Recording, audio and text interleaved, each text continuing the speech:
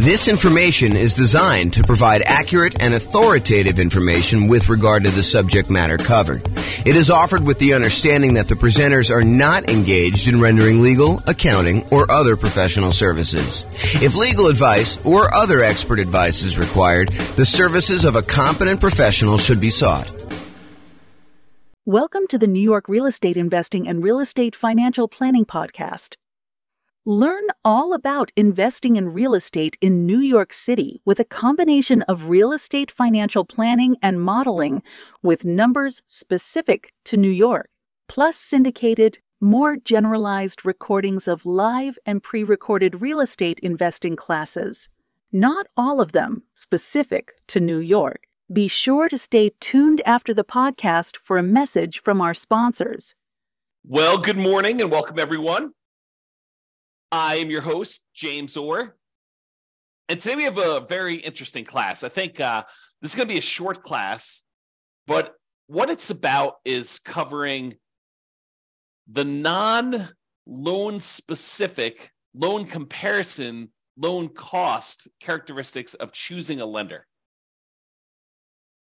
You know, I think a lot of real estate investors, they might call up 1, 2, 3 lenders and compare rates, compare the cost to get the loan. Although some investors won't. Some investors don't do it that way. But I think a lot of investors will. A lot of investors will call, 1 or 2 or 3 lenders that they've gotten recommendations from, either from their other real estate investor friends or their real estate agent or their banking relationships that they have existing. And they will try to get quotes for their lender. And they will compare lenders based on, what interest rate can I get today? And what are the costs associated with getting that loan? Because some of the costs they vary. They're hard to compare, as we will cover in a completely different class where I talk about how do you compare and evaluate different lenders based on these kind of like costs. There's a whole class coming on that. But today it's the opposite of that. It's not the opposite. It's a supplement to that. It is the kind of like non-monetary, non-direct loan comparison attributes for selecting a lender for real estate investors. Because, as you will find out, it's not always exclusively about price. It's not always exclusively about the interest rate. It's not always exclusively about the cost of the lender. There are non-financial selection criteria for choosing a lender to work with as a real estate investor. We'll cover all the financial selection stuff in the class where we talk about how to evaluate mortgages comparing lenders. I'm not going to go over that today because we'll cover that very specifically. But really, this is stuff like, how do you find a good fit for your dream team? How do you find someone who understands and works with your goals, right? So you don't want to go out there and just choose a lender that has the absolute lowest price. If you need help with someone who's going to sit down with you and make a plan with you and help you understand what it's going to take for you to be able to buy 10 properties or 15 properties over the next whatever time period you're doing it. If you're doing Nomad, if you're trying to buy 10 properties, 1 per year, a lender who's going to sit down with you and work through that math and help you understand debt to income. And is this property going to help you get there? Or is it going to really hurt you? Or is it going to limit your ability to buy the next property? Someone who really understands your situation and is willing to assist you as part of your dream team, part of your advisory council. If you think of this as running a real estate investing business, this is sort of like your board of directors. Your set of advisors who is assisting you in doing that. So sometimes you'll have 3 lenders that you're considering, and they're all relatively close on price. Maybe they're off by, $500, $1,000, maybe $2,000. And, one of them is just far and away a much better team member. They want to see you be successful. They're like, hey, come on in. Let's go over all your numbers. Let's go over like a plan to get you where you want to be with, the 15 properties or the 20 properties or the 5 properties or 100 doors or whatever it is that you're trying to accomplish. They're on your side. They're part of your team. They want to help you succeed and understand what it's going to take for you to get there financially. You're not just guessing and researching online and trying to like figure out what applies to you and what doesn't apply to you. They're an expert in their getting loans and brokering loans, and they're going to assist you in understanding what you need to do that. And maybe they happen to be the cheapest one, but as you'll probably discover, I think this is just how it is, that they will probably not be the cheapest one. They'll be the one that's $1,000 more or $2,000 more. And then you got to decide, are you willing to pay a small premium in order to have a team member who is helping you achieve your overall goal and not just choose the cheapest one? And that's something you need to decide. But it's not always about price. It's not always about being the cheapest one. It's not always being about, the other thing. It's sometimes about the value you're getting for paying this person as part of your team. So I think one of the factors, one of the non-financial, non-monetary reasons for selecting a lender is, are they a good advisor as part of your team helping you achieve your specific goals? Do they have expertise in that? Are they willing to sit down with you? Are they willing to help you? Are they willing to work with you in order to achieve your goals? So that's one factor. Are they a good dream team member? Number two, overlays. So an overlay is an additional criteria, an additional restriction that lenders place on loan products that their company usually sells that is different than the baseline criteria. So for example, for doing a FHA loan, let's say the credit score typically for doing the FHA cuts off at 620. And I don't know that from memory. You'd have to go look it up. But let's say it does. Let's say it cuts off at 620. A single lender can choose to make their company safer, to make sure that the loans that they're underwriting perform a little bit better. They could say, our minimum credit score for doing an FHA loan is not 620. 620 is what FHA will accept, but we are going to require 640. They've added an additional overlay on top of the criteria that FHA has set, and that they're making it a little bit more conservative, a little stricter for you to get that loan. And so it's important for you to understand where certain lenders have applied these overlays, what overlays they have in place. And some lenders really know these, right? They're like, hey, listen, traditionally, if you go straight to FHA or you go to another lender, they're going to say it's 620. For us, it's 640. And they'll tell you up front. Other lenders may not know. They may not understand all of their overlays and where they differ, especially new lenders who haven't been in the industry that long and don't have a wide kind of like swath of experience to be able to say, this is different than where I was in my last company. Because they may be telling somebody, that this is the rule, but the rule is really specific to their own company. It may not be the generic rule for the entire industry, and theirs may be different than what the industry standard is. So dream team member, whether they're going to be a good part of your dream team, and overlays. Another factor, like not specific to the interest rate or cost of getting the loan, that you may want to consider. It's not always about price. And the next one, some people may kind of like poo-poo this away, but personality. If you call up a lender and they make you feel like an idiot, maybe you want to choose another lender, even if they are $500 cheaper or $1,000 cheaper. If they're insulting to you, or they make you feel little, or they kind of like make you feel like you're bothering them, then maybe you choose someone else who doesn't make you feel that way. I think personality is a big factor in do this. And it's sort of related to Dream Team, but I think it's slightly different, right? I think there's a personality component is this going to be someone who I can communicate with because they are a good fit, they mesh well with my personality, and you might be willing to pay a small premium for that. Okay? So personality is another one. What about accessibility and communication? I had a couple lenders. A client of mine was trying to use, a couple of clients of mine were trying to use a lender. And this was during a time when the market was ridiculously hot.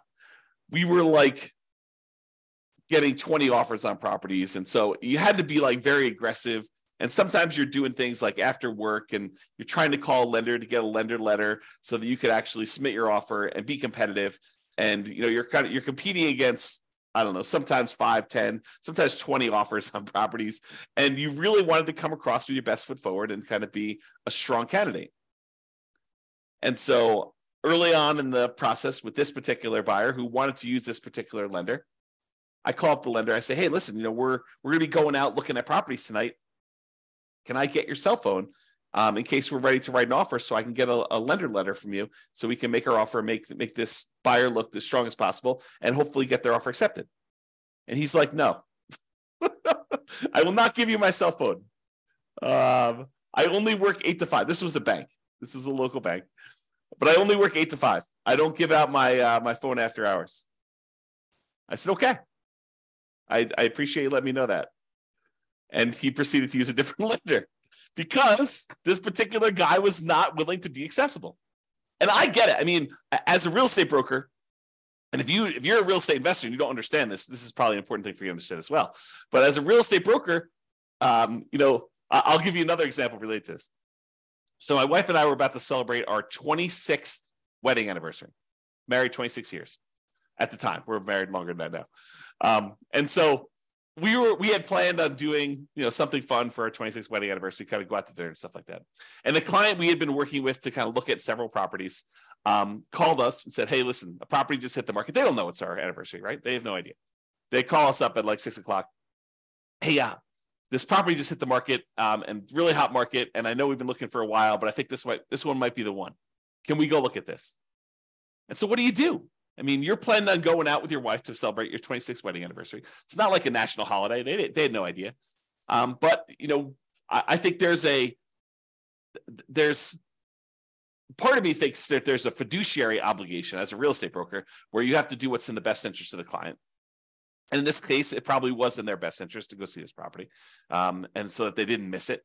Now, you could argue, hey, James, get someone else to cover for your business. Yeah, that's definitely a possibility. You could have done something like that. But there's this weird sort of like inconvenience of you had planned on doing something for your wedding anniversary, and someone calls up last minute and they're like, hey, I really need something, and it needs to be now because if we wait till tomorrow, they could have 27 offers. And if we get an offer in tonight, there could only be 6 offers. And if we make an offer that's really, really compelling and, that makes sense, it could make it to our advantage to do this offer right now. And so there's this kind of weird trade-off between being available, being accessible, being kind of someone who jumps and does what needs to get done in order to get offer accepted versus, nope, I don't take calls after 5.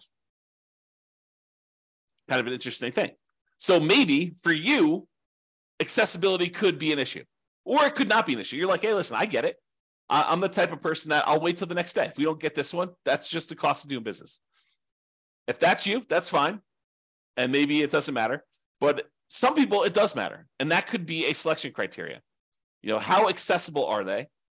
How communicative are they? And a lot of times for communication, you won't know until after you're done with the transaction, after you're done with the first one. Although you can get some hints early on. But some people, they're really good at the aggressive follow-up to get the person to say, hey, I'm going to go with you. And then they disappear while you're under contract because they're really, really good at following up with everybody who's calling in, but not really, really good about doing the deal and doing the communication of, okay, this is where you are in underwriting. This is what we still need from you. This is how we need to do this. And some of them kind of refer that out to, their team members. They have their team members calling, and maybe their team members aren't great at communicating, or they're not great at keeping you in the loop and stuff like that. And so, it could just be, that person's really great, but their role is as rainmaker, and their role is not to keep you informed about how the loan is going, or they don't perceive their role as being that. And maybe the company doesn't perceive their role as being that. They're like, hey, listen, your job is to go out there and get business, and then we will take care of them from them. We'll have, we have admin people and underwriting people, and, there'll be other people following up with your guys, but your job is to go and meet people and to bring in new guys. Something to consider. If you're writing an offer, especially like on a weekend, and you need to know from the lender how much can we ask for in seller concessions, because in this particular property, you need to have seller concessions in order to make your numbers work, and you can't get a hold of them, that could be potentially problematic with you getting your offer accepted, because seller concessions could be a factor in whether it makes a deal work or not. And if you don't know the boundary conditions of seller concessions, you weren't planning on doing it, but this property, it really needed to happen, and you're trying to get a hold of a lender on a weekend, and the lender's not around, could be potentially problematic. So That's important to understand. This reminds me, I think we're going to cover this very briefly here in a second, but it reminds me, I'll make this point now. Just because someone is really, really good at explaining to you the loan programs does not mean they're good elsewhere. Someone who has knowledge, and this is more of a generalized thing in life, right? I teach a lot of real estate investor classes. And so when I'm up in front of the room, if I'm really good at presenting class content, which you may or may not think that I am, but if I'm really, really good at presenting class content, people automatically assume that means I'm a good real estate broker, which may not be true. Think about that, right? The skill of being a good stand up in front of the room, class teacher, presenter sort of person does not necessarily mean that I am a good fill out a contract, understand contract law, understand showing properties, be able to get you in there, good negotiator, understanding market stats, although market stats might be part of the presentation skill set, or being able to analyze what the market stats mean. Like the skill sets for those different things, they don't necessarily lead A to B. Because I'm a good presenter does not mean I'm a good real estate broker. Because someone is is good at following up with you in order to get the business does not mean that they will be good at the loan part, that they understand the ins and outs of the loan process, that they understand, just because they understand loans does not necessarily mean that they understand PMI. Just because they understand kind of like generic loan stuff and like what it takes for you to get pre-approved does not necessarily mean that they are going to be good at helping you structure your plan for 20 properties. I don't mean to scare you away. I'm just trying to point out to you the obvious that one skill in one particular area does not make you skillful in others. Now, they tend to correlate. There is a little bit of a correlation, right? Someone has knowledge about, one aspect of doing loans, they might have a higher probability of having expertise in other parts of loans. But use like a sports analogy. Just because someone is a good three-point shooter doesn't mean that they are necessarily, good at defending or good at layups, or just because someone is good at, getting rebounds does not necessarily mean that they're a good three-point shooter or a free throw shooter, right? The different skills. Think of it that way, okay? So accessibility, communication, and being available to do stuff. And then I have another point here about going above and beyond. So I had a client once where the lender required a second appraisal late in the game.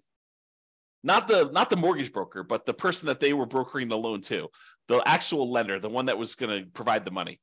They were actually requiring late in the game a second appraisal.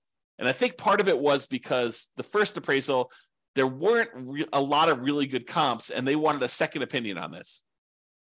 And this was a really good client who had bought a lot of properties with me, and this particular lender was trying to make a good impression, and they really wanted future business from this particular person because they suspected, and they were right in suspecting, that this person was going to go on and do multiple loans in the future.